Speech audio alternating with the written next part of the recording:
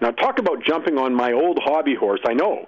But given I don't know anyone else in the media who talks about it, I'm going to repeat.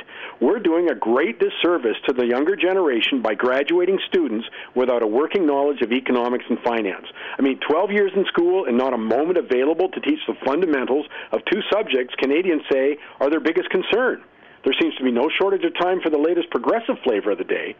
Now, somehow the educational establishment thinks that students are better prepared for adulthood without understanding those subjects. Yes, there's a small percentage who will be introduced to some rudimentary concepts about handling money and happily some basics of employment in some skilled-related areas, but that's not nearly enough. I mean, one of the problems on the job front is that the majority in the teaching establishment don't think it's the role of the school system to help prepare students for employment. Well, I couldn't disagree more.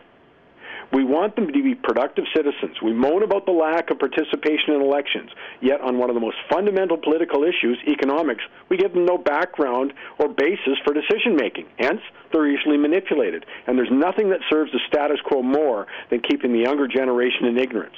I mean, I've never heard a compelling reason for doing that. I mean, there's a wide variety of economic, financial subjects that are essential to understand. I mean, what's the mindset that says solution to issues like poverty, income inequality, employment are best found by keeping the younger generation in ignorance? Go figure. My name is Mike Campbell. Join me Saturday for Money Talks.